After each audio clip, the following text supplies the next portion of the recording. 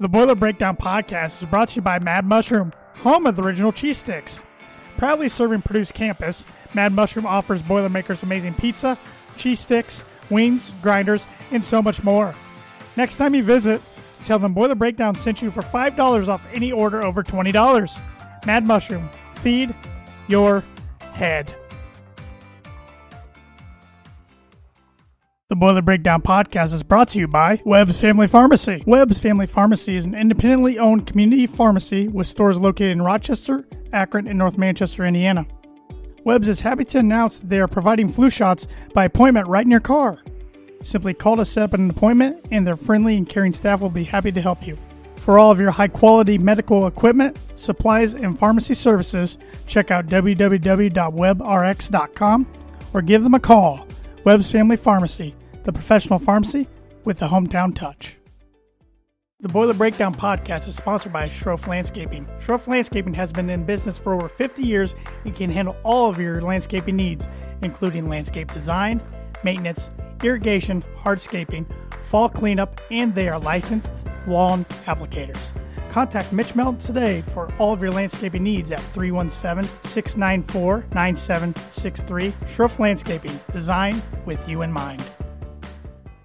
This is Carson Owers from the Boston Celtics, and you're listening to the Boiler Breakdown podcast hosted by Tanner Lee, Evan Webb, and Andrew Eiler. Here's a program right now that's in the middle of the pack, but I want to be at the top of the pack pretty quickly, and I think we have an opportunity. It's kind of unique.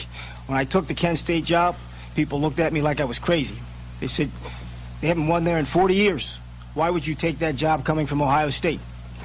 I bit my lip, and we went to work. And that's what we're going to do here, and we're going to win championships here. You know, every time someone asks you a comment or a question about right after the game, what happened, and we say, coaches say, I got to look at the film. A lot of times you guys think it's a ploy not to answer the question, but that's not it at all. It's true. There's a lot of things happening, and you don't know exactly what's happened. But the film was very encouraging, and I told our team that yesterday. I said, there's a good football team sitting in this locker room right now, and I believe that. And like Boiler legend and current Boston Celtics guard Carson Edwards just said, you are listening or watching the Boiler Breakdown podcast. I'm Tanner Lee, joined by Evan Webb and Andrew Eiler. Well, boys, we continue our series of going back and reviewing the Purdue football eras that we can remember. So we covered Joe Tiller. Kind of remember. For the most part. Some we don't want to remember. I think blocked out of our minds is what I think. And then that's a good intro here because we covered Danny Hope last week. So that leads next up the era from 2013 to 2016, which most Boilermaker fans try to forget or have forgotten, the Daryl Hazel era. Oh boy. Perfect timing there, Webby, as he cracks open. What are you drinking tonight? It's called 2x4. It looks like it's a double IPA from Melvin Brewery. The slogan is "Don't Hate Party," and it's 9.9%.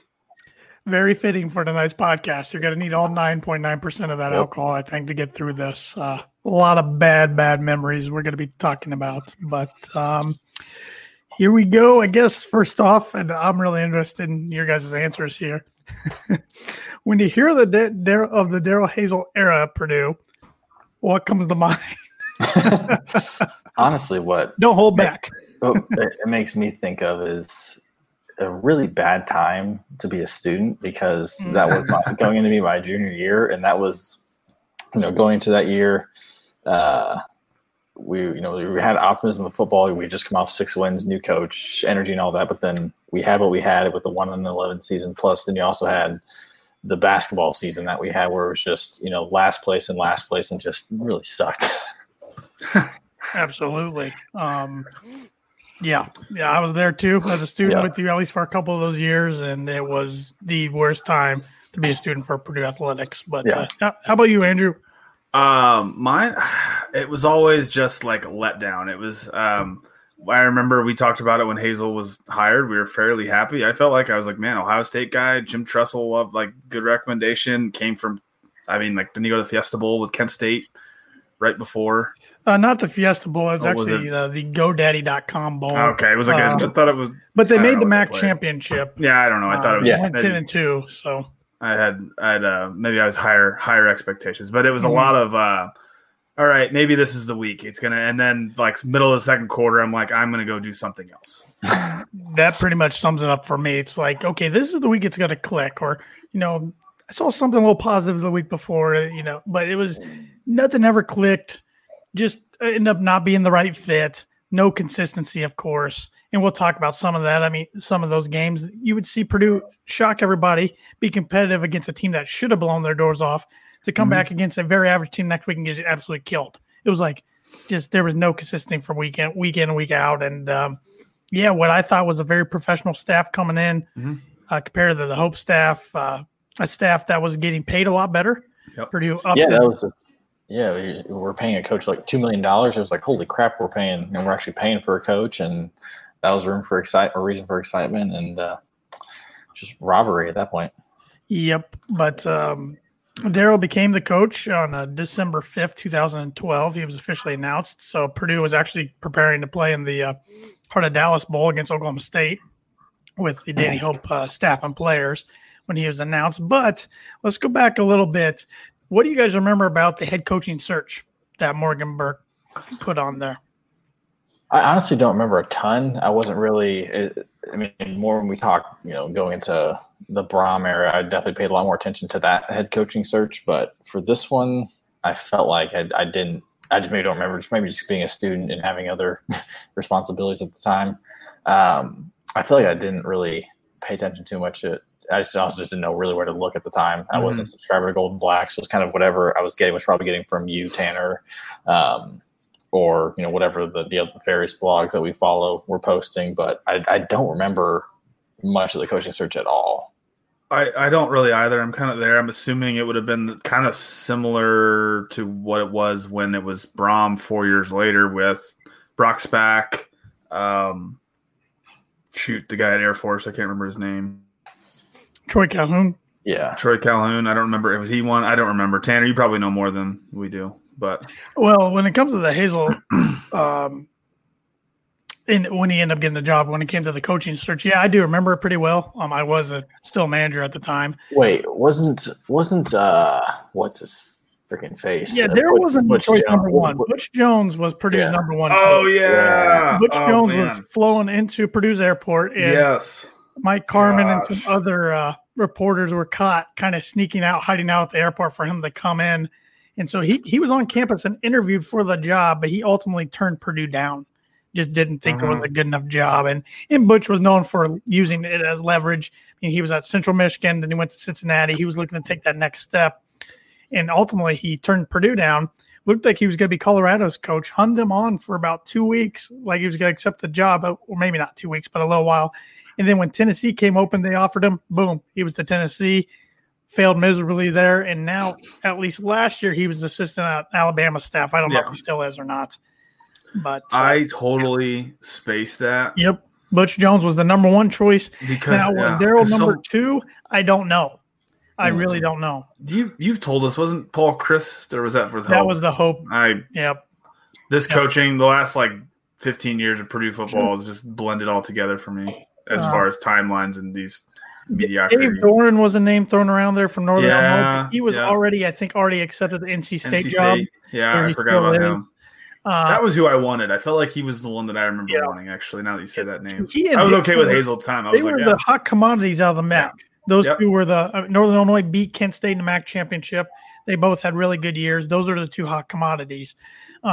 Sonny Dykes was another name out there. He ended up going from Louisiana Tech to Cal. He's now at SMU.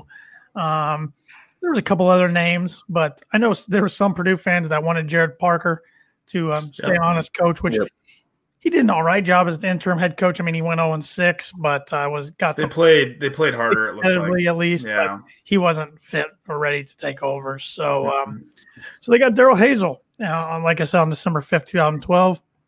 And here is the cover of Golden Black. It says, "Fresh start, Purdue tabs Hazel as new leader." And I think everybody was excited. He kind of won everybody over in the press conference. He was real professional. Seemed like he had a plan.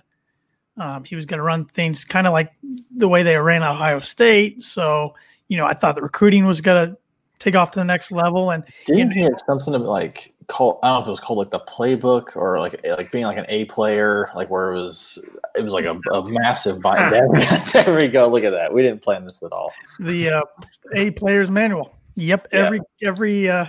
Every player literally got a book that kind of laid the foundation of the program out.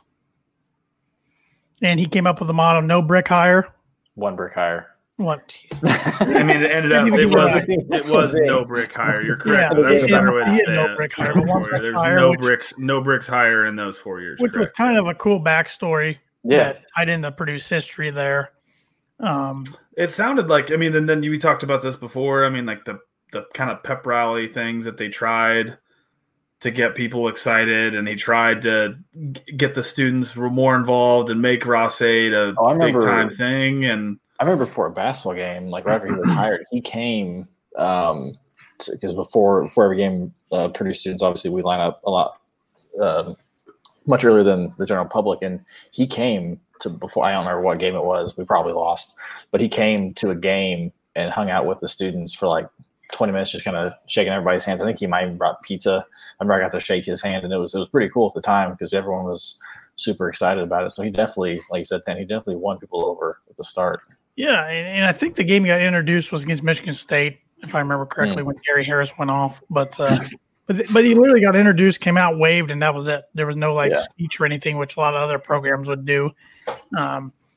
But yeah, he won everybody over from the start, but it didn't last very long. But he did sign his first recruiting class in 2013, was ranked 61st by 24/7 Sports, 56th by Rivals. So not bad for a class he didn't have a whole lot of hand in, really. I mean, he kind of just got them signed on the dotted line and kept most of them. Was it last in the Big Ten? 13th in the Big Ten? I didn't even look that up. That's what 247 says, 13. I don't know. You see the whole list up there on the display, but some of the guys I wrote down that contributed: Dalen Dawkins, who was an early contributor at running back, ended up transferring to Colorado State; Evan Panfield, D'Angelo Yancey, Leroy Clark, Danny Iwichiku, Austin Logan, Jacob Pogel, David Yancey, Danny Etling, DeJuan Hunt, just to name a couple of that. Keontae Green was in that one, didn't he he had some moments. The running back? I think he barely touched the field. He was a high recruit, but I don't know. He had a good game in there. That's written down. I don't think he really ever okay. I do know after his first year, he came back very heavy the next year and never really. Oh, yeah, that's right. You know that. So going into the spring, it says leading the way, Henry earns chance. So Rob Henry finally gets his chance to be quarterback after it looked like he was going to be the quarterback going into the 2011 season, then tore his ACL and never really got an opportunity behind Turbush and Marv. And then here's another image that says getting after it. Boilermakers conclude competitive spring drills. So, yeah, going into the 2013 season, Evan, you were at the opening game. It was at Cincinnati, a very, very hot game, if I remember correctly. It was insanely hot. Yes, it was. Long story short, Purdue hung in there for a half and then got just massacred in the second half. Final score ended up being 42-7. Yeah. What was it? What was all our eggs are in this one basket right here? That was a couple years later than the game. I swear that was Cincinnati. Man. No, it was Marshall in 2015. That's right. Game. But similar.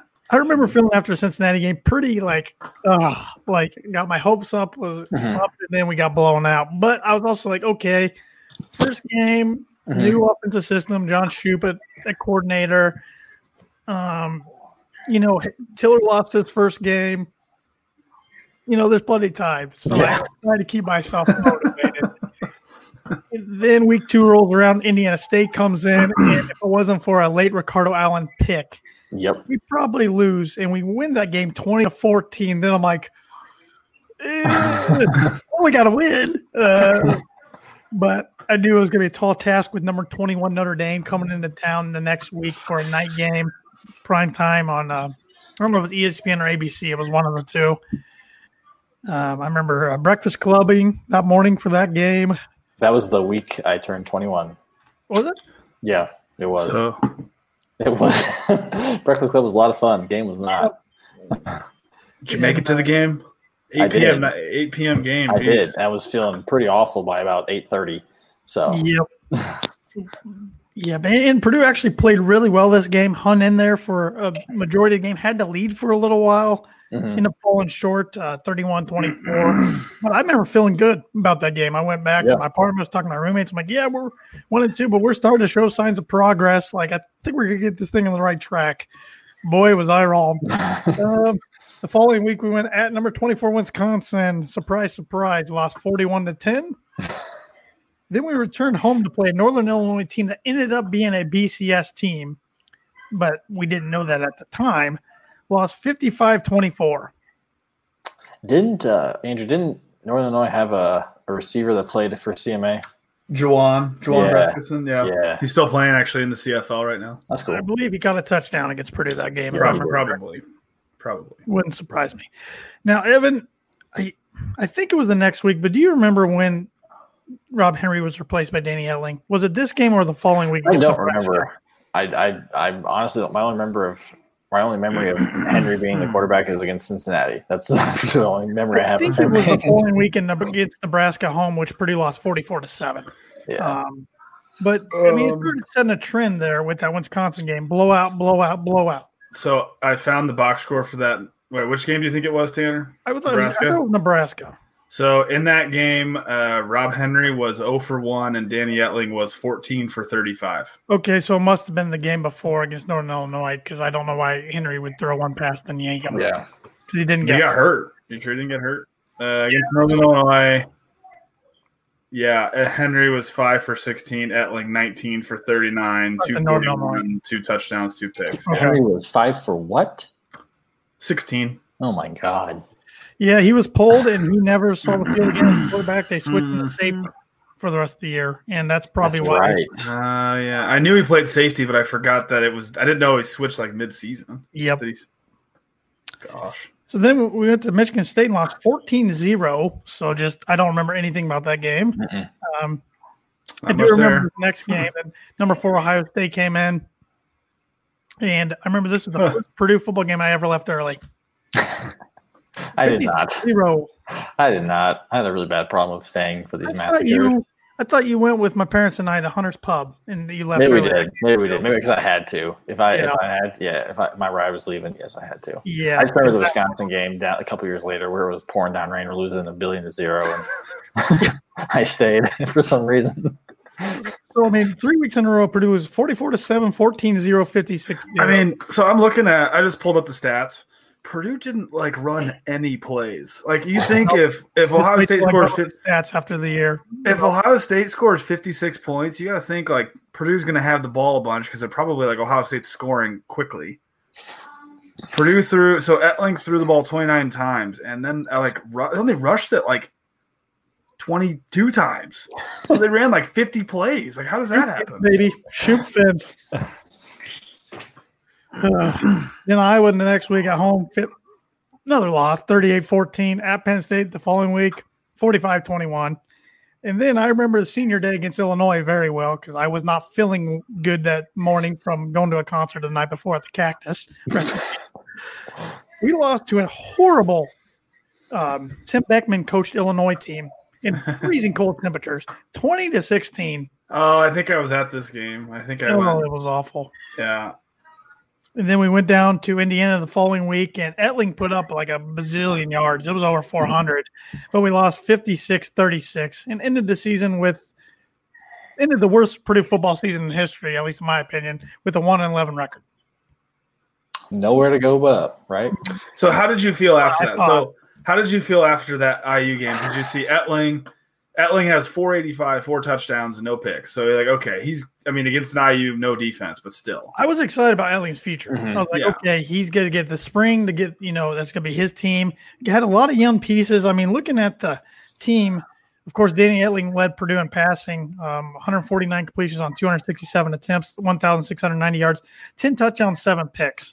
I was pretty excited about that compared to Henry's 81 completions on 152 attempts, 832 yards, 4 touchdowns, 6 picks. But then the rushing stats, you had Akeem Hunt led the team with 464 rushes on 123 carries, That's not a ton of yards, 1 touchdown. Brandon Cottom had 45 carries, 154 yards, 1 touchdown. Dalen Dawkins, 32 carries, 115 yards. But then you had B.J. Knopf, 14 carries for 92 yards and a touchdown. Raheem Mostert, only 11 carries and 37 yards. But I don't remember if he got hurt that year or not. I don't remember either.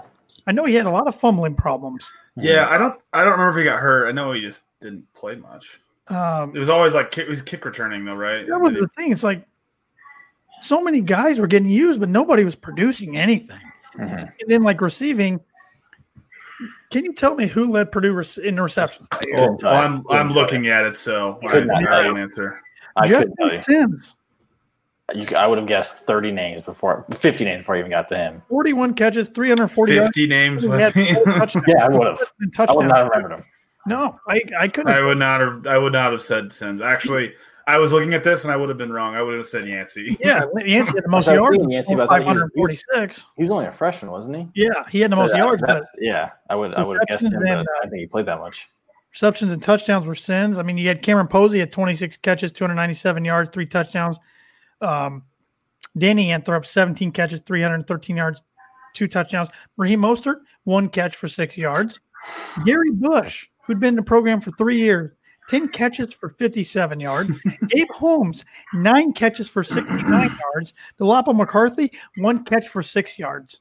Patrick Beatty, 1 catch for 5 yards. But that's what was infuriating looking back today. Like, I guess these guys just didn't fit what they had in mind for the offense because a lot of those guys were contributors to the offense for 3 years straight, and then they get no time. Mm-hmm. Oh, man. Or maybe Daryl just knew they were going to suck real bad. It's like, we're just going to throw the young guys into the fire and get them experience. I have no idea. I don't think he thought that. I'm just going to, my guess. Just based on did you look at defensive stats, Tanner? I did. Evan, can you guess who led Purdue in tackles that year?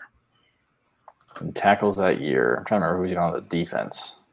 He was there's some talent. Like there should have the defense should have been. Yeah.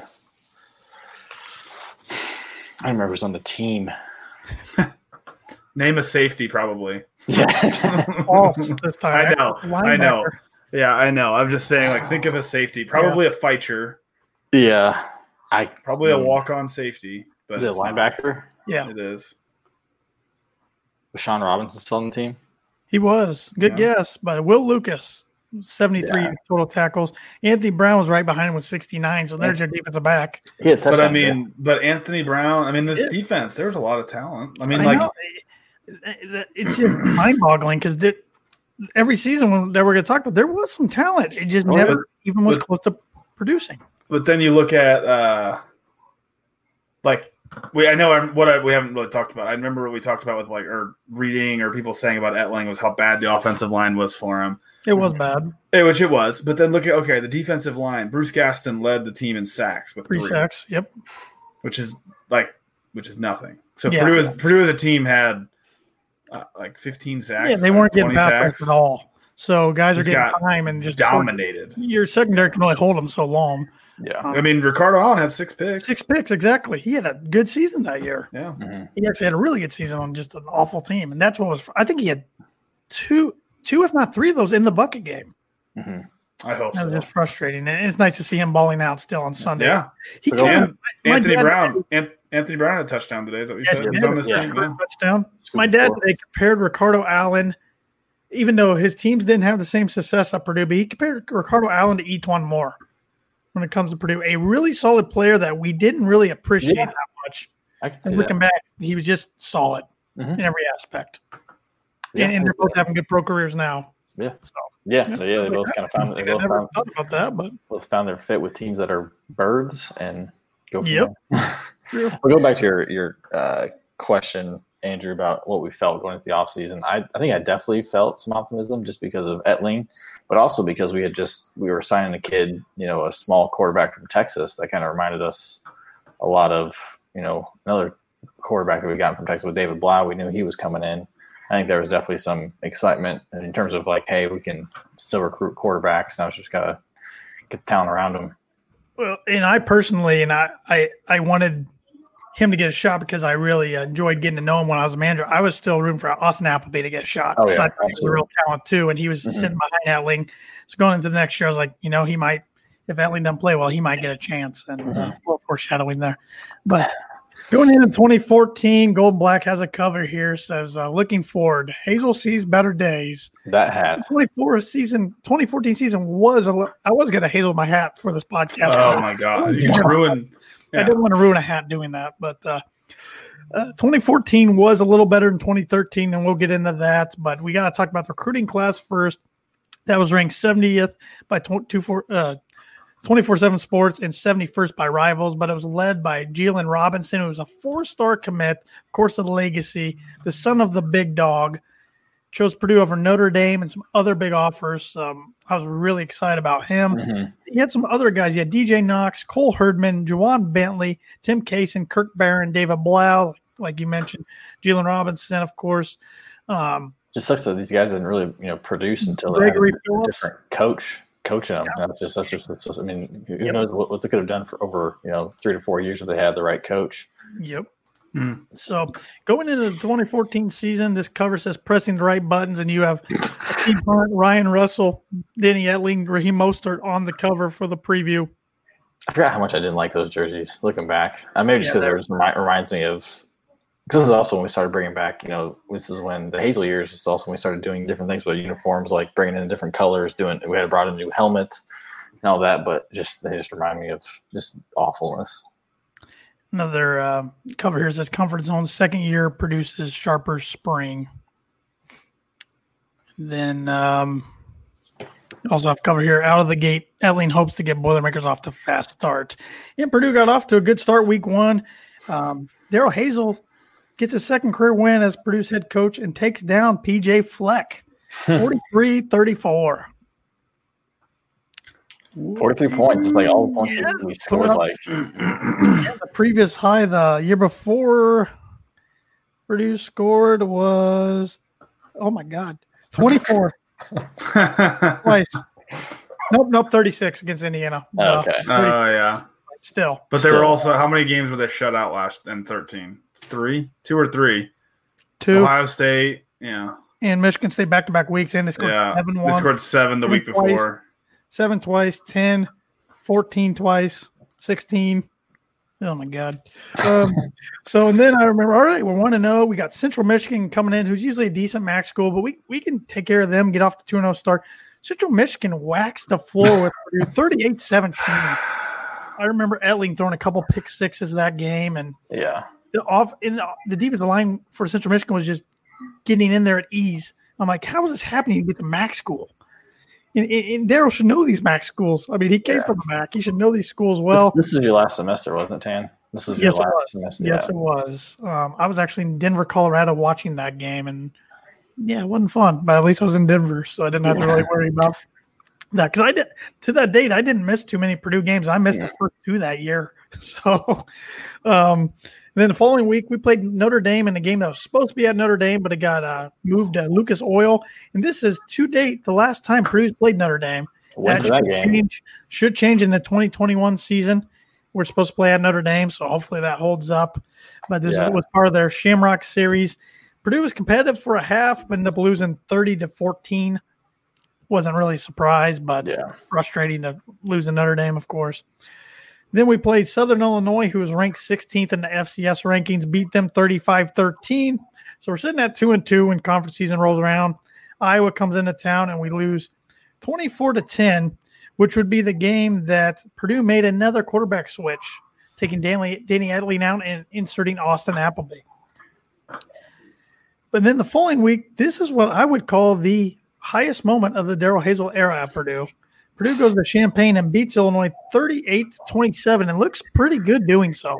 The offense actually was clicking, getting some big plays from Akeem Hunt, Raheem Mostert, Danny Anthrop, Austin Appleby. The offense just looked totally better in a week. Appleby had 76 rushing yards. Yeah, the quarterbacks did a lot of RPOs. Akeem Hunt had 30 attempts, 177 yards. Yep. I remember watching that Wings, etc. Purdue alum and Bellator MMA fighter Matt Mantrione was sitting table right next to me watching the game. So that was kind of cool. Just to throw it out there that you dumped on me, Keontae Green had 51 yards that game. Just going to throw it out All there. right. 17 yards per carry, 3 carries, 51 yards. I'm proven wrong. I'm Beast. happily proven wrong. But the following week after Illinois, number 8 Michigan State came into town. I believe that's when the lime green striped helmets made their debut for the cancer awareness. Mm-hmm. Purdue was very competitive against. I feel like Hazel played Michigan State pretty close. He did. Every year. He did. Like I remember sitting and watching a game in South Bend, and it might have been 13 when they lost like 14-0, and I'm like, gosh, like they had so many chances. All they had to do was score twice. I remember coming out of this game, this team is turning the corner. Even though they lost 45-31, they're really competitive all the way to the end of the fourth quarter. And I was really optimistic going into Minnesota the next week. And this game was one of the most frustrating of the Hazel era, for me at least, is Purdue got off to a good start here, got off to a big lead, and then just choked. I remember very well there was a play. The Purdue's about to get the ball back late in the fourth quarter after a failed third down by Minnesota, and Taylor Richards slams a guy 20 yards away from the play and gets a personal foul, giving Minnesota a first down. They end up scoring, and they end up winning the game 39-38. It's just like, oh my God. This was a game that made me feel like, okay, this is, I felt, it was a fun game. I didn't feel apathetic like I had for a lot of the other games where we were losing. But yeah, that was where it was the first time where I really had gotten frustrated at an ending, because before it was always, the game was over in the third quarter, so you really didn't have time to be mad. But I remember that game. I remember watching it in my house by myself on campus, and just being like devastated, but also like, okay, it was nice to actually, feel pissed off about a game, but let's keep moving. Let's build on this. Exactly, because it's a game Purdue should have won, but we're like, okay, we're starting to see some progression. And then the following week we go to number 17 Nebraska, and this is where the season kind of turned once again, because Purdue's new offensive weapon that they're starting to find in Danny Anthrop tore his ACL, and Purdue ends up getting beat 35-14. Returns home the next week to play number 25. Wisconsin was competitive for about the first half. Then Wisconsin took away in the second half, 34-16. Then lost senior day against Northwestern, 38-14. We were all at this game together, but I don't remember too much about it besides sloppy. And Trevor Simeon, who was Northwestern's quarterback, tore his ACL that game early on. I do recall that. And then Purdue travels to Indiana again, back-to-back years. I forget why that happened, but somehow the schedule. It had to have been with the division changes. I think it was with the Legends and Leaders going out the wayside because Nebraska joined, and so it was split east to west. But Purdue lost a game they should have won 23-16. I remember Anthony Brown had a pick hit him right in the gut that would have sealed the game, and he dropped it, and then Indiana scored and won the game. Indiana scored with 30 seconds left to take the lead. Yep. So 3-9 season, 2014, 2-game improvement from 2013. But I remember feeling like, okay, this next year is going to be the year in 2015. Appleby, the quarterback, the offense gelled for a while until Anthrop got hurt. We got a lot of young players contributing. Things are going in the right direction. And once again, boy, was I wrong. But, looking at a few quick stats real quick. Austin Appleby had 144 completions on 272 attempts, 1,449 yards, 10 touchdowns, 11 picks. Etling was 89 for 166, 800 yards, 6 touchdowns, 5 picks. He would end up transferring to LSU after that season. It was mind-boggling, too. Yeah. The fact that he was going to – I guess they weren't really known for – they're being offensive power like they were this last year under Joe Burrow, but still, it was like, okay, he's going from bottom seller of the Big Ten to, the SEC and, a team that had, not that long ago won a national championship. So I think that shows you that he had talent, but not the proper coaching or the proper tools around him. Yeah. Running the ball, Keem Hunt had a good year, 173 carries, 949 yards, 6 touchdowns. We finally saw our guy, Raheem Mostert, go out with a bang, 93 carries for 529 yards, 3 touchdowns. Austin Appleby actually had 61 carries for 198 yards and 5 touchdowns. And Danny Etling also had 3 touchdowns on the ground. Hunt led the team in receiving receptions with 48. Anthrop led them with yards, and it wasn't even close. He had 616 yards, and Hunt was the second closest, 293. Justin Sims at 257.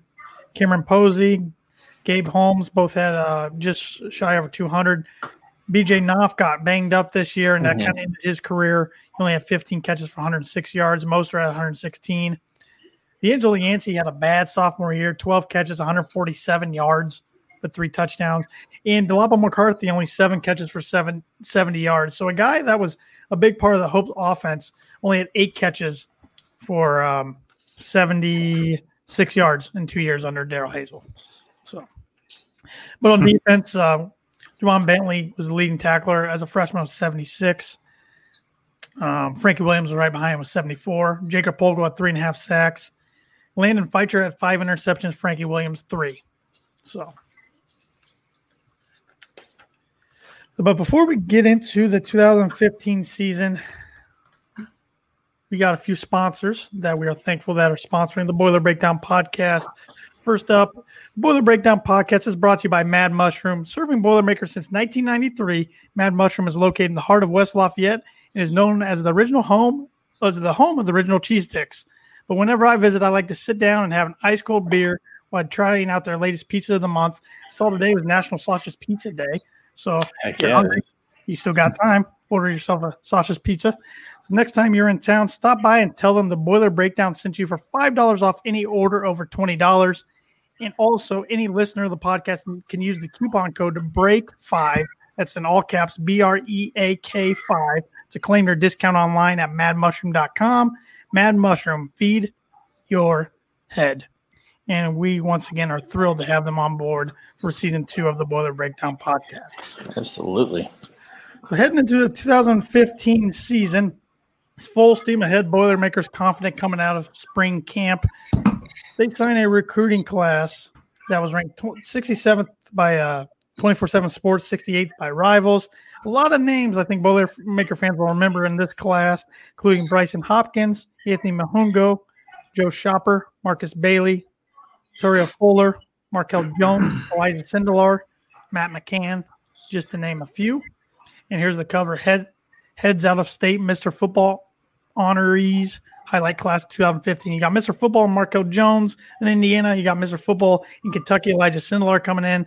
I remember being very excited about those two guys. Absolutely. And then you also had some veteran cornerbacks in Anthony Brown and Frankie Williams, the Tampa, Florida boys. That's a pretty cool cover there. Greetings from Tampa. Purdue's QBs bring swagger, and they definitely brought swagger since the moment they got on campus. So going into 2015 season, I was feeling more optimistic than I was going into 2014 season. Were you guys, if you remember correctly? Oh, absolutely, yeah. But like Andrew mentioned earlier within the comment about all eggs in one basket, that's all Darrell Hazel said going into the opening game at Marshall. All emphasis on the Marshall game. Marshall. It was a Sunday game on Labor Day weekend. First play of the year, Appleby throws a pick six. Yep. Very first play. Oh, God. I remember this game being very back and forth, and DJ Knox kind of making his presence felt as a freshman running back there in that game. A game that was maddening that Purdue ended up losing 41-31, and I remember just being pissed off. Just like, here we go again. I mean, literally, this was the focal point all offseason, and we blew it. Yeah. Turn around next week. Gets Indiana State. We took care of them this time, 38-14. I do remember Appleby threw a last-second Hail Mary to end the half to Dan Monteroso, I believe was his name, that he ended up transferring and actually playing college basketball for a D2 or D3 school in Ohio. But Purdue cruised, and then the next week, I remember a full Ross State Stadium showing up for the Virginia Tech Hokies coming into town. A home and home that Purdue's got to finish up here. It's sometime on the future schedule. I know I've seen it. I don't know if it's like 2023, 24, something like that. We have to make the trip out to Blacksburg, which would be pretty cool. Yeah. But Purdue got beat pretty handily, 51-24. I don't remember this game for whatever reason. I missed it. I remember Danny Wichiku having a scoop and score when Virginia Tech was about ready to score from the red zone, and he ran all the way early in the game. Place was going nuts, but I remember a lot of turnovers on Purdue's end, and Virginia Tech was just so much more talented, and it showed. And so much so much better coach. I mean, Frank Beamer, just Beamer ball, man. But the following week, Bowling Green comes into town, and we lose 35-28. And I believe we made the switch to David Blau prior to this game. Prior to this game? I don't remember. If not, it was during this game. That is correct. Austin Appleby did not throw a pass in this game. Bilal Marshall went 1 for 1. 9 yards. A recruit that came on as a quarterback and never really. That was one of the 4. He was in that 4 quarterback class, right? He was in the 2012 class. Yeah. Yep. With 2011 class. No, 2012 class. Mm-hmm. But I remember Purdue this game wore the acrylic gray uniforms, and their mascot or their face mask had all gray and then lime green on the very center. It was a unique look that they've never wore again since. Shocker. It was another frustrating MAC loss by a touchdown, 35-28. I just remember we had a really bad turnover towards the end of the game. I don't remember the exact details. I remember my mom went with me to this game, and I'm just looking at the stats, and but it's we only had 350 yards. No, 426 to 539. That was passing. Sorry. 350 to 400. Yeah, I don't know. Not remembering any of the game, but it doesn't look pretty. And then the following week, I remember we were going to number 2, Michigan State, thinking we're going to get our brakes beaten off. And Purdue played one of their better games under Darrell Hazel and lost 24-21, and Markel Jones went off. Mm-hmm. Darrell Hazel, collectively didn't beat Michigan State, but only lost by 3 touchdowns total. Yeah, 17 points, I total. Well, did he not play Michigan State next year in 2016? Did he not make it that far? Or he did not play Michigan State in 2016. Perfect, yeah. So in 2014, they lost by 14 points. 2013, they lost by 14. Okay, so they lost by 30. Okay, 31 points in 3 games, but it's a lot better than any other opponent he fared against. The freaking MAC schools beat him by way more than that. So I remember coming off the game okay, once again, maybe when things are clicking, we just almost pulled the upset of the year off. So we're hosting Minnesota, who was very average at the time, at Ross-Ade, 41-13. I believe I left that game early. If not, I should have. This is right when I was all right, I'm with you, Tanner. It's going to happen. It's going to click. I mean, Ettling's in now. He's looking good as a freshman. Okay. And then it's middle of second quarter, and I'm like, gosh, I'm going to go take a walk outside and not watch this game. And then we went to Wisconsin, of course, lost 24-7. And then I started thinking, we're not taking steps forward. I felt like we took a step forward from 2013-14. I think we're taking steps backwards all of a sudden. I was about to say, when was it that you guys started to think this isn't working out at all? We need to make a change at some point. I think it was about that time. Yeah. Right in the middle of that 15 season. I was all for I've always been for a college coach getting 4 years, or at least getting into his 4th year, but I was really starting to think this isn't going well. No. I was on the wall. I was ready. I think 14. I think he needed his 4th year. I was ready to see what would happen in the 4th year. Then we came back and hosted Nebraska. Now Nebraska was playing about their 5th string quarterback, Riker Fife. Yes, David Blau had a really good game. We won 55-45. But they almost came back. They had a flurry of touchdowns at the end, if I remember right. Yeah. I was at this game with a buddy on Halloween. Yep.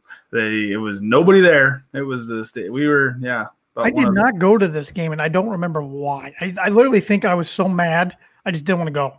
So I remember just watching. I didn't want to go. I was there with a friend who's a big Nebraska fan. He doesn't get to see Nebraska much, so I'm like, I'll go and I'll take the pain. And then I was pleasantly oh my gosh, Purdue scored 50 points. I remember the footage of Hazel diving into the players in the locker room after that game, did a running start in the hallway and jumped, and they were going nuts. I'm like, yeah, that guy's probably just thrilled right now because he's been, at least in his mind, putting in a lot of hard work. And finally something clicks for him on 1 week. I don't doubt that he was working hard. Program, but no, I'm sure he was working hard. It didn't click. I mean, we can get into that. We can talk about that. Yeah, we can talk about that in a little bit once.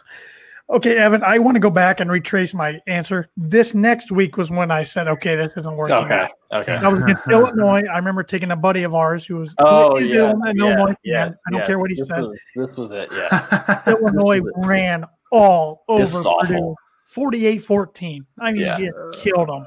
Yeah. Close. Yeah, that was the moment. I'm like, it's time. Like, was this when Wes Lunt got hurt? Didn't he get hurt against Purdue? I think that was the year before in Champaign. Because I see Wes Lunt, they had a backup end through 4 passes. They did whatever they wanted. They may have taken him out in the fourth quarter because the game was over.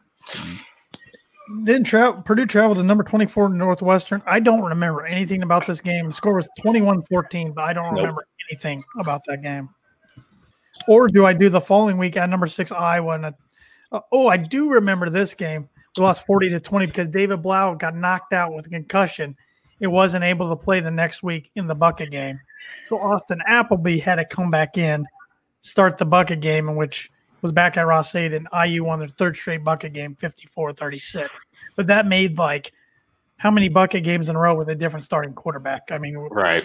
2015 it was Appleby. Actually, that was back to back because 2014 would have been Appleby, 2013 would have been Etling. 2012 was Marv, 2011 was Turbush, 2010 was Henry, 2009 was Elliott, then before that was Painter. Yeah. But yeah, so Appleby was the first Painter to start back-to-back buckets. And then who was the backup for that game? Like they were redshirting Sindelar. They were redshirting him though, right? But that was before the 4 games, so they weren't going to burn his red shirt, right? Oh, because he came in for a pass that game. He was a student body president one year. Oh, yes. Aaron Banks. Yep. Yeah. I just remember it was like, okay, well, what happens if he gets hurt? Like, he can't burn Sindelar's red shirt. Bring him in for a pass because something like that happened, and they didn't want to. I remember that was a discussion of. I remember, I think it was you, Tanner. You and I talked with our friend Aaron Lynch, who's been on the podcast. We were like, I think Aaron was all for burning it and just playing it. I was like, you're not going to waste an entire year on one game. I know you're going to be listening to this, so of course you were. I know he's the one that wanted us to do this podcast. Yeah. So 2015 ends up with a 2-10 record. I remember just thinking it might be time, even though I've always been a proponent and given somebody 4 years, but I remember having just no optimism going into 2016. And wasn't this was the last year of Morgan Burke, correct? Yes, it was. Yeah. So when was Babinski hired at the beginning of the year, or was it in the fall? I got a cover to bring that up here in a bit, but it was the very start of 2016. Mm-hmm. Okay. Actually, I think it was spring 2016, maybe.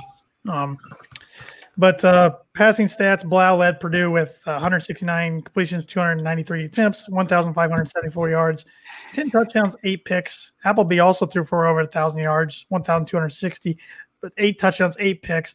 And Austin Appleby would end up transferring after the season to Florida. So another Boiler QB goes to the SEC, which actually he and Danny Etling played against each other once, which was pretty cool. Yeah. Appleby team won that game. So we had 2 quarterbacks go start in SEC, which always just didn't sit well. And they both did pretty well. Yeah. So I looked at Etling did still a practice squad quarterback right now in the NFL. Etling did a lot better than I thought. His last year at LSU, he threw 16 touchdowns and 2 picks and started all 13 games. But Etling's actually Appleby's stats are fairly comparable actually to what they were at Purdue. I was surprised by that. Yep. His last year at Florida, they were 10 touchdowns, 7 picks compared to 8 touchdowns, 8 picks the year before, almost the same yardage. So, but yes, he did go play for an SEC school that is more nationally relevant than Purdue has been in very, very ever. Didn't they have a big win that year too? Might have been like against Tennessee or big one against LSU that he threw a 90-yard touchdown. Maybe that was it. Yeah. Against Etling, is that the one you just said? I think so. I don't think I'm getting my facts. This isn't a Florida podcast, Evan. I know. Yep. But Markel Jones was awesome that year. 168 carries, 875 yards, but 10 touchdowns. DJ Knox also had 409 yards, 2 touchdowns. Then the other 2 leading rushers and touchdowns was Blau and Appleby, both at 4 each. Receiving, Danny Anthrop in his Purdue career, bouncing back, 57 catches, led the team in receptions. 430 yards, 2 touchdowns. D'Angelo Yancey had a bounce back year with 48 catches, 700 yards, 5 touchdowns. Besides that, it's pretty much running backs. That was a common theme in the Shuba offense. Running backs were involved in the passing game heavily. So, Quick but passes. I mean, but was that because the offensive line was so bad that they had no time, so there was nothing to develop, and that's why it was kind of surprising how many yards Yancey had. So he had almost not quite double, I guess, what the second guy in yards was, but less catches. So he actually had big plays compared to what Anthrop. Mm-hmm. Evan, tell me on defense who led the team in tackles. Was that Rapalogo? No. I forgot about this guy. I forgot about this guy as well. Is he a defensive back? Safety. I believe safety. I think he played a little bit of both. Yeah. I don't know. I don't know. I can't. Leroy Clark. Hmm. Evan Pamphil led the team in sacks with 4. Okay. Anthony Brown led him in picks with 4. But before we get into the 2016 season, I want to mention another sponsor of the Boiler Breakdown podcast, another new sponsor, and that's Webb's Family Pharmacy. Webb's Family Pharmacy is an independently owned community pharmacy with stores located in Rochester, Akron, and North Manchester, Indiana. Webb's is happy to announce that they are providing flu shots by appointment right in your car. Simply call to set up an appointment, and their friendly and caring staff will be happy to help you. For all of your high-quality medical equipment, supplies, and pharmacy services, check out www.webrx.com or give them a call today. Webb's Family Pharmacy, the professional pharmacy with a hometown touch. And we are, once again, very happy to have them on board. And, like Evan mentioned last week, Boiler owned. Mm-hmm. Yes, sir. So going into the 2016 season, here's the previous. It's time to make a stand. And you got Juwan Bentley, Jacob Pogel, D'Angelo Yancey, and Markel Jones on the cover. Bentley's holding Purdue Peach Sledgehammer there. It's a pretty good core. Yeah, there's some talent there. The big Something news to build on. going into the season was a new athletic director, Mike Bobinski, hired from we had not Tech. experienced really like that we could remember, because obviously Morgan Burke was Mm-hmm. pretty much there our entire lifetime, at least up until that point. Mike Bobinski came from, like I said, Georgia Tech, where Paul Johnson was the football coach. He did hire Josh Pastner for the basketball job. Previously to that, he was at Xavier, who doesn't have a football program, but of course a very successful basketball program. So he had the tools of the trade in both basketball and football. I believe he played baseball at Notre Dame, so he had played collegiate sports, which was cool. Shout out to Steve Dodson there for the Very comment. tough. Yes. We are ready to get through these last 6 games. On Darrell Facebook, Hazel. yes, we're going to fly through this because So I guess before we move on, I guess what do you guys remember about hiring Bobinski?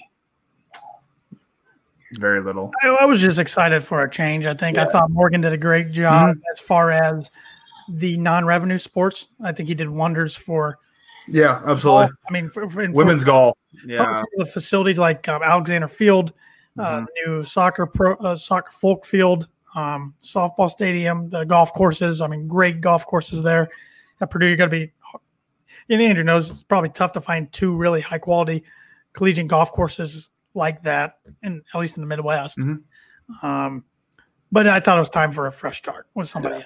So It kind of oh, go for it, Webby. Sorry. No, go for it. I was kind of what you said there, Tanner, like to add to it, stale. Kind of like at the end of Tiller, to where it was just kind of time for something different. Yep.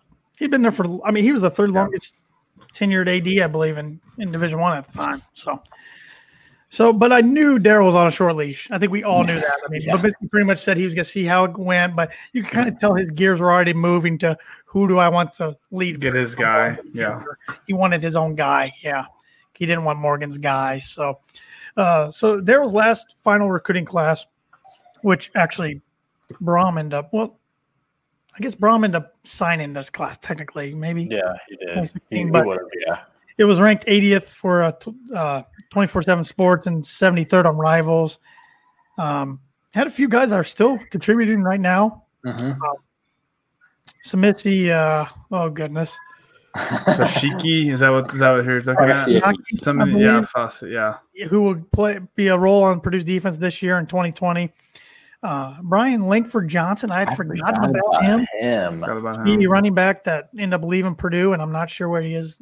Grant Hermans, Simeon Smiley, Jared Sparks, Jackson Anthrop that just found out that Jackson hurt his shoulder, had surgery, hoping to get him back midseason this year. We're going to see on that. Lorenzo Neal, Austin Larkin, J.D. Dellinger, Anthony Watts, and Navon Mosley.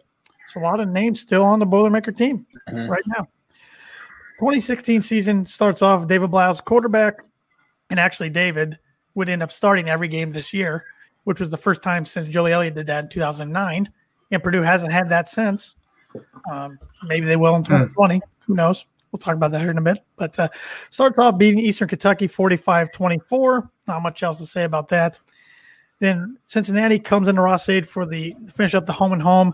Lost 38-20. I remember just a ton of turnovers in this game.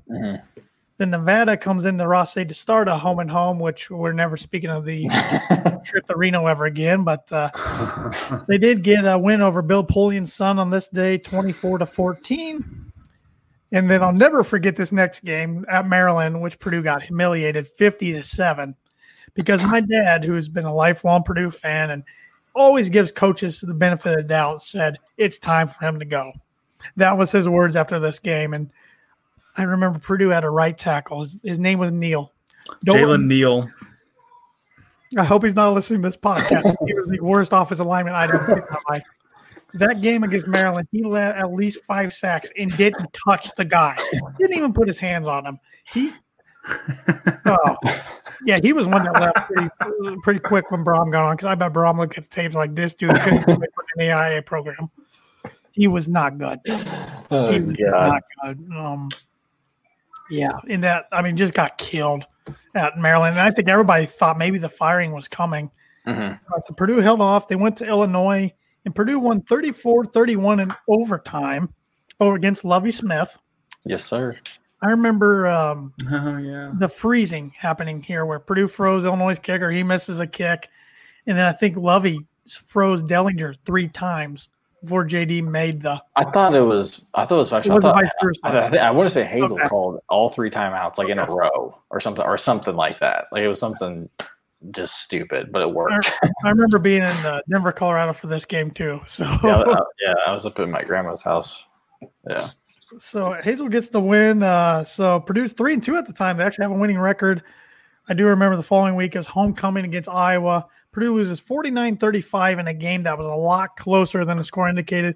I remember tweeting Mike Babinski and Mitch Daniels at halftime saying, "It's time!" All caps, tag them both. That's all I said.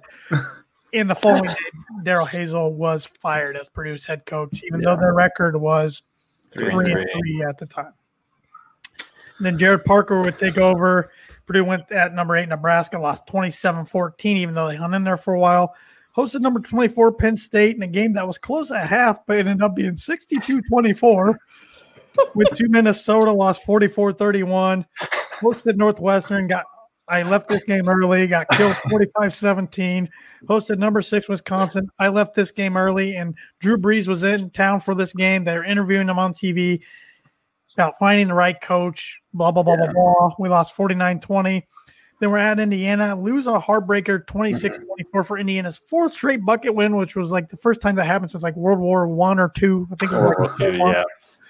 And I remember Bob Kravitz saying that P.J. Fleck was going to be the Boilermakers' next head coach, but Bobby Boy was wrong. Surprise, surprise there. And Purdue ended up hiring Jeff Brom, which we will talk about hopefully next week. We'll finish up the eras before we start getting into the actual talk about the season coming up. Looking back on a few stats real quick. Blau led Purdue in passing, of course.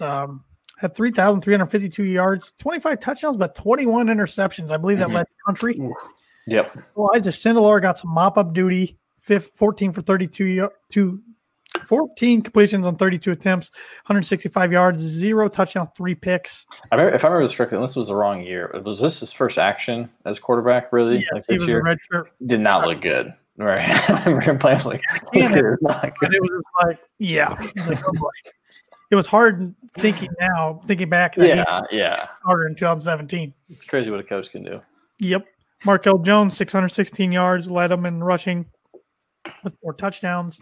But like I said, Langford Johnson had 48 carries for 314 yards, 2 touchdowns. Richie Worship, 35 carries for 133 yards, 2 touchdowns. D'Angelo Yancey had a great year, 49 catches, 951 yards, 10 touchdowns. That led him to get drafted by the Green Bay Packers. Surprised, that's for sure. Finally found his fitting that year with 40 catches, 477 yards, 3 touchdowns. Cameron Posey had 356 yards, 3 touchdowns. So those 2 guys went out with a good note. Cole Herdman, 35 catches, 344 yards, 3 touchdowns. A young freshman named Bryson Hopkins, 10 catches, 183 yards, and 4 touchdowns. Mm-hmm. So on defense, Marcus Bailey, who was coming off an ACL tear, led the team in tackles with 97. Evan Pamphil and Jalen Robinson led the team tied with 4 sacks. And Marcus Bailey led the team with 4 interceptions. And that's the Darrell Hazleman era. 9-33 at Purdue after being 16-10 at Kent State, only having 2 years of head coaching experience when Purdue hired him. What a joke. Hope we never have to go through that again. Oh my God, that was awful. But on a bright note, Rondell Moore's back. Yes, he is. Yeah. That was.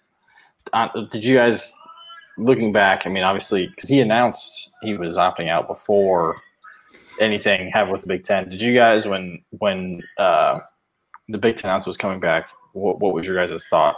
Did you think he was going to come back at all, or what was your? I wasn't too optimistic. I did not. I thought there was no way in hell he's coming back. I figured he was just fully NFL draft, which I totally get. But I think he's a pretty competitive guy, and he wants to kind of show. And go out, have a good year, and improve his draft stock. I don't know where he was. I know some people had him top 10. I think some people had him like late first round. So maybe it was across the board. It would have been a weird year. It would have been year without being any game time, or 2 years basically when the draft came around. So. Mm-hmm. I do remember. I knew he was taking online classes, but he was going to do that anyway. So I knew that's not anything. But I do remember when Minnesota's Rashad Bateman was trying to get back in, even though he had hired an agent. I thought, okay, so that's one guy that him and Rondell are right neck and neck on a lot of mock drafts. I'm like, if he comes back and rips it up, and Rondell sits out, that might not look good for Rondell's draft test. Even though I still believe he's got to completely tear it up at the combine. Which is going to be awesome. Yeah. But then we kind of, on Golden Black, started hearing some rumors that there might be something to this. And then he announces live at 4:40 Eastern time on ESPN2 that he's coming back, wants to prove to the nation that he's the best wide receiver. I mean, what else can you say? I'm just excited we get to watch him for 9 more games. Mm-hmm. Even though we can't be there in person, unfortunately. But hey, but your cutout can for $55. Or you can get an autograph for $95. Yeah. Only 200 of those are autographed. Yeah. Autographed by who? Jeff Brom. Oh, that's pretty cool. So Purdue just announced that today, I believe. I saw the 55. I didn't see the autograph one. So I wanted to get a Boiler Breakdown cutout, but there's no businesses or no advertising sponsorships. Gain it, because I just want to put our logo right there. Well, you could just do you, Tanner, with the shirt on. Boiler and with your damn. It looks like a Purdue. It looks like a Purdue close, but logo. Would fly. I gotta get compliance axed. But, Purdue had scrimmage over the weekend. I don't know about you guys, but reading up on the scrimmage, I thought Jeff Brom sounded more optimistic and excited going into the season than he has at Purdue yet about his team. Sounds like. Yeah, go for it. It's just which me. I don't know if that's just because of just everything that's happened. It's just like we're just happy just to be freaking playing at this point. Or I mean, he's a guy who's usually pretty critical, regardless of how good or bad we are. So it was definitely different to hear that type of tone from him after a scrimmage. I think it's the fact that it sounded like they have like 9 or 10 offensive linemen that are ready to play. It sounds like that legitimately can be a Big Ten offensive line and have 2 deeps, and not like, oh crap, we have 4, maybe 5 that if one guy goes down, look out. Now it sounds like the depth's there, and like we've been saying, I mean, get his guys. It takes some time for the offensive linemen to develop from high school. It's a big change. Well, need a couple years in the weight room. And during the whole podcast tonight, Hazel's offensive lines weren't good, so he led the cupboard pretty bare when Brom came in. Yeah. And I had to chuckle. We did have a Facebook comment the other day, somebody's kind of ripping Jeff Brom and like, look what Fleck's done right away at Minnesota. I'm like, Fleck took over a 9-4 team. Yeah. Tracy Claeys got bullied to get into getting fired pretty much. I mean, he had him 9-4, and Jeff Brom inherited a dumpster fire that had won 9 games in 4 years and left him nothing, to where Hazel actually took over a team that had made back-to-back bowl games. I mean, it was very average and mediocre, but he had talent to always be competitive, and he turned them into 1-11 pretty fast with the different teams. So like you said, it's nice to see Brom's offensive line coming together. Sounds like it. Hopefully, I mean, I think they definitely played better, I think, toward the end of the season last year. So, hopefully now the depth of those redshirt freshmen, redshirt sophomores are ready to go. 100% here. Yep, Steve Dotson on Facebook here, one of our viewers, said he's excited to see Lorenzo Neal. And, It's been a long time. It's been since the Bucket game in 2018 that we saw Lorenzo Neal suit up for the black and gold. And he participated in the scrimmage. He's got to get in, sounds like, shape a little bit. But because it's been so long since he's played a game. But I'm excited. Probably in practice, too. That's always been even when he was playing, I remember, because he's a big guy. He's a big boy. And for him to go full 100%, it's a lot of energy, a lot of effort. So it's like, how do you manage the snaps so you get the absolute best out of him? Get him going 100%. Snaps got to be more interesting than ever this year, because you can play whoever the hell you want this year, and everybody can come back next year if they want, which I just think is mind-blowing, because I understood at first when it was like 6 games, but you're playing 9 games. That's pretty close to a full season. Yeah, and you may play 10 assuming bowls happen. So scholarship numbers are going to be just skewed and way out there, because I doubt Purdue will have any seniors come back. They don't have many seniors, and that's one thing. This Purdue team is young. But maybe you don't see a very big recruiting class right now, too, because we don't need the number like we had in the past. So do you think that helps or hurts Purdue? Because I could kind of see it both ways. I mean, you get because you get the development, you get the guys for one more year. So like Grant Hermans, for example, I know he's a senior who hopefully is going to be playing on Sundays, but say he doesn't have a great year or decides like, no, I want one more year in college, unfortunately, or something. Yeah, I mean, he's got one more year, so then like that's great. Like our starting left tackle, I'd keep him. I'd absolutely take him next year. I mean, this year and next year, or but then also I could see it with recruiting, kind of helping recruiting as well, because then maybe not. I don't know, because I don't think like the SEC guys, like the top schools, the top recruits, those guys aren't going to come back most likely.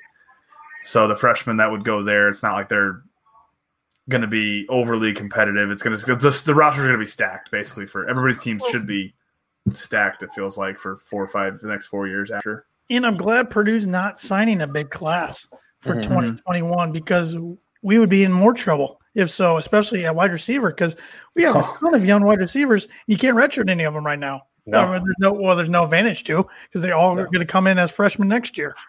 Yeah. So they're all going to play probably. I mean, probably see a lot of them, which will be awesome. Which the depth at wide receiver and the talent's just – I just get excited just thinking about it. I mean, that's why I feel terrible for Jackson Anthrop, but he can come back next year if he wants to. Yeah. But I feel terrible for him, but we're going to have so many other guys that can slip right in there compared to years past. I'm not too worried about it, but I feel bad for him because he's a Boilermaker through and through and gives it his all, even through injuries. So, but as much – excitement that there is on the offensive side of the ball, and especially the QB race, which sounds like it's probably between Jack Plummer and Aiden O'Connell. Austin Burton's a close third, it sounds like, which isn't too much of a surprise. I still think Jack Plummer will win the job week 1 against Iowa. But I'm excited for the defense side of the ball, too. I don't think a lot of people are – I mean, there's a lot of young talent there. A new coordinator, Bob Diaco, which I'm not sure what the – yeah, we have no idea what the hell he's going to throw out there. We just got word that DJ Johnson, the transfer from Iowa, just got I think the NCAA wait on the Big Ten. Yeah, the Big Ten will. I wasn't worried about the Big Ten. I was more worried about the NCAA. Kevin Warren's made some shaky decisions. That is true. Let's not count it yet, but I mean, this could be one of the best, secondary we've had in a long time. I'm excited to see linebackers just because there's so much kind of unknown there. I mean, Derek Barnes moving back to linebacker, and then the JUCO just sounds Mitchell, who's massive. He's like 6'3", like 275. Mm-hmm. And they've seen pictures and videos of him out there. It looks like he's a fun guy out there, always like dancing. He is a cut. Getting Neal back in return to form, and you got Karlaftis, who's got another year experience. Yeah. Getting excited. Hey, we're less than 2 weeks away, boys.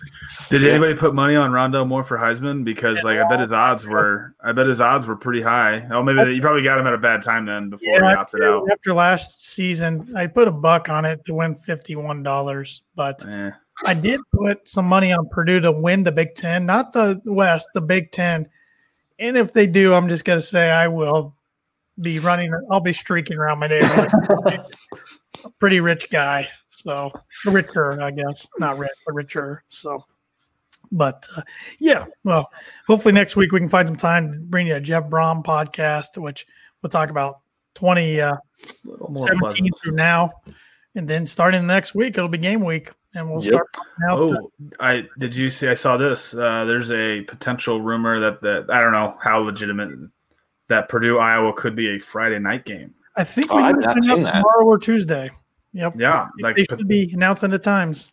That would be awesome to not have to wait. I would love to not wait one extra. Bring it on. I would love to be Friday night, assuming we play well and win, because the nation will watch that game. And if we can show some explosive offense again and score some points to the recruits around the nation. Have Rondale Moore reemerge and say, hey, don't forget about me. It's been a year, but I'm back. And we'll talk about this more in 2 weeks when we get to game week. But just like it is every year, it's important for a Brom team to finally get off to a good start this year, because the Big Ten did Purdue a favor this year with the schedule, in my opinion. Yeah. So, no Michigan, and you get Rutgers. And Rutgers and IU is the crossover East games? Yeah. They could have got a lot worse. Doesn't get much better than that. So they kind of got a favor to them. So, I mean, the week 3 at Wisconsin will be tough, but Wisconsin just lost their quarterback for Jack Cohn for maybe the season. Broke his foot. So, hopefully we just need to keep Jeff. Practice. He broke his foot. Yeah, they do have earlier this week. Yeah, a freshman, Army All-American freshman that will step in now, but he's a freshman, so they're going to hand the ball off 50 times. Yeah, we know. So we just need Lorenzo Neal still to be healthy and clogging up the middle. And hey, whoever scores the most point wins. So get the ball to Rondale or David Bell or Malik Carr, Milton Wright, TJ Sheffield, Rice, TJ Sheffield, the tight end, Payne Durham, anybody, Payne Durham, Kyle Billadell, Garrett Miller. I know we've talked about this on our I haven't even said the running backs yet. I feel like a receiver that everybody is forgetting about is Milton Wright. Yep. Everybody's talking about Rondale, David Bell. Obviously Marcellus Moore. Rightfully so, though. Yeah. Oh, yeah. Rightfully so. Yeah. I know one I forget about is Ahmad Anderson. Yeah. He's going to step in now he'll probably just step right into Jackson's role. Is that the 4, you think? Milton Wright? Are those going to be the starting the 3-4? Week 1, yeah. Bell, Moore, Anderson, and Wright? Yeah, I would think so for week 1, but I think we'll see a ton of guys out there, which is great. Great to have that depth, because I hate to say this, but of all the wide receivers on the roster, I don't think they're all going to be at Purdue their whole time. No. I think we'll see some leave due to lack of playing time, but I could be wrong. Yeah, I mean, if we're throwing the ball 50 times a game and they're rotating wide receivers, then that's plenty to go around. We have some nice stable running backs too, though, right now with King Doru and Murphy, Horvath, and Tyreek Murphy Jr. So Hewitt, the other one that came in with King Doru. Yeah, I'm excited. I mean, I know it's going to be different, but I've been just getting anxious watching these other college football games that have been pretty close and entertaining. And I'm like, I want to watch Big Ten and Purdue. Like, come on. So getting close. But before we wrap things up, I got to mention the third and final sponsor of the Boiler Breakdown. And they are a sponsor once again, as they were sponsors of season 1 of the podcast. And that's Strofe Landscaping Nurseries. Strofe Landscaping has been in business for over 50 years and can handle all of your landscaping needs, including landscape design, maintenance, irrigation, hardscaping, fall cleanup, and they are licensed lawn applicators. So contact them today for all your landscaping needs at 574-223-2769. Strofe Landscaping Design, with you in mind. And we thank them once again for being a recurring sponsor of the Boiler Breakdown podcast. Absolutely. Any final thoughts before we wrap this thing up for the week? I'm glad we got this one over with because I Yeah. was not looking forward to this one. I'm glad Andrew had the idea of talking about some current football to kind of Yes. wrap up on a Yes. positive note. Yep. Because Glad we finally have something to hopefully look forward to. it's been a long time since we've talked about live produced sports. Less than 2 weeks. Long time. Yeah, I mean, Yeah, we didn't get a chance March. to talk about Big Ten. We didn't get a chance to talk about the Big Ten tournament. We thought we were previewing it, but never got to really cover it. Nope. We covered that Rutgers loss, I guess. Let's not talk about that. I missed that podcast. I remember Aaron Lynch filled in for that one. So, Yeah. So it's been a while, but it'll be fun. Yeah. I look back at the Hazel era, just it's kind of a blur. I try to forget about it. Mhm. But I just kind of chucked to myself as Morgan Burke in that when in the announcement of firing Danny Hope, like haven't been competitive enough. Need to commit football better. It's like just be careful what you wish for. Sometimes Oh, yeah. not always green on the other side, because I think we were already thinking we could make the next jump, and we thought we did with hiring Darrell Hazel, and it was just a complete backfire and dumpster fire and took Purdue down. I mean, really, it was the same kind of for both Tiller and Hope. It was we with definitely with Tiller, it was kind of I was related to the Nebraska Bo Pelini mindset. Not as much. Not as much. We weren't that good consistently, but they were winning 8-9 games a year, and that wasn't Not enough. good enough. Not good enough. And now you've got the our God's gift to Big Ten football, which is Scott Frost, and that dumpster fire. And we're kind of the same way with Tiller. Was 7-8 wins is just not cutting it. We need to take the next step, and then we took a step back with Hope, and it was 5-6 wins is not enough. We need to take a step forward, and then we were doing 3 wins. So. 1 year of 3 wins. 2 years of 3 with 2 wins. 2016, I guess, even though he got fired halfway through. But He wasn't going to win another game in 16, Tanner. no, I know he wasn't. They probably would have got beat worse than they did in some of the outcomes. So. Yes. But and Darrell today, he went on to be a wide receivers coach for the Minnesota Vikings for 1 year, and I don't believe is coaching anywhere in football right now. So I would be very surprised if he got a head coaching job anywhere else. Probably taking some credit for pretty success the last couple of years with some of his players. Guarantee it. Which he landed some decent recruits, but he didn't recruit as good as I thought he was going to. But who would want to come play for that product on the field? So. Yep. So that's all I got to say about that. And I'm done. Glad we are done with this one. We can move on to the Jeff Brom podcast next and then into the season. And we got some fun stuff coming up. So we did have one more comment there, Tan. I don't know the answer to this, but any news about basketball at tennis? Not that I know of. I haven't heard not. I don't So think so. I don't know if they made a decision. It's a little far out. If you're not subscribed, probably still. Steve, if you're not subscribed to Golden Black Illustrated, I suggest you do so because that'll probably be where you'll find some of the information first. Is for Follow them on Twitter. Yeah. If you have Twitter. There's not going to be any fans at football, right? Correct. So far, at least. Yeah. But it is frustrating, I got to say, to watch these other conference schools letting in a certain percentage. In their space, at least in some places, they're spaced out pretty well. I mean, Notre Dame in our own state is allowing over 10,000, and it looks just a lot better than empty. Yeah, and you see, I think it was Texas A&M had their students were all grouped together, but I can get that because it's the students, they're on campus together. Whatever. I think you should at least let students and staff in. Students, parents or family of players, and staff of the university. I think that I would be fine with that. I don't care if I can't go to a game, but I think there's got to be something. I mean, I was telling somebody the other day that this is going to be the first season I haven't been to a Purdue football game since 1999. Yeah, but it is what it is. I don't care. I would love it for the students to go. You only be in college 4 years, one time in your life. 4.5 for some of us. Well, yeah, I went 4.5. Yes, should just made it 5 and have a complete victory lap. Yeah, one more. That would have been one more football season or basketball season. It would have been a fun one too. Yeah, that's what I did. My last semester, I'd bought basketball season tickets because it started in my last semester, so I got to sit in the student section as a graduate for that last. Yeah, I know. But the weird thing about the student situation in Big Ten, I believe all the Big Ten students, once Thanksgiving hits, they aren't bringing their students back. That's true. I forgot So they about that. only get to go to like a couple games, but still, Yeah, I mean, it's better than still nothing. part of your college experience. I mean, okay, no tailgating, we get that, but to answer your question, Steve, I would be surprised if they allow people to come to basketball games. Which that's going to be. It will be weirder than football. Yeah.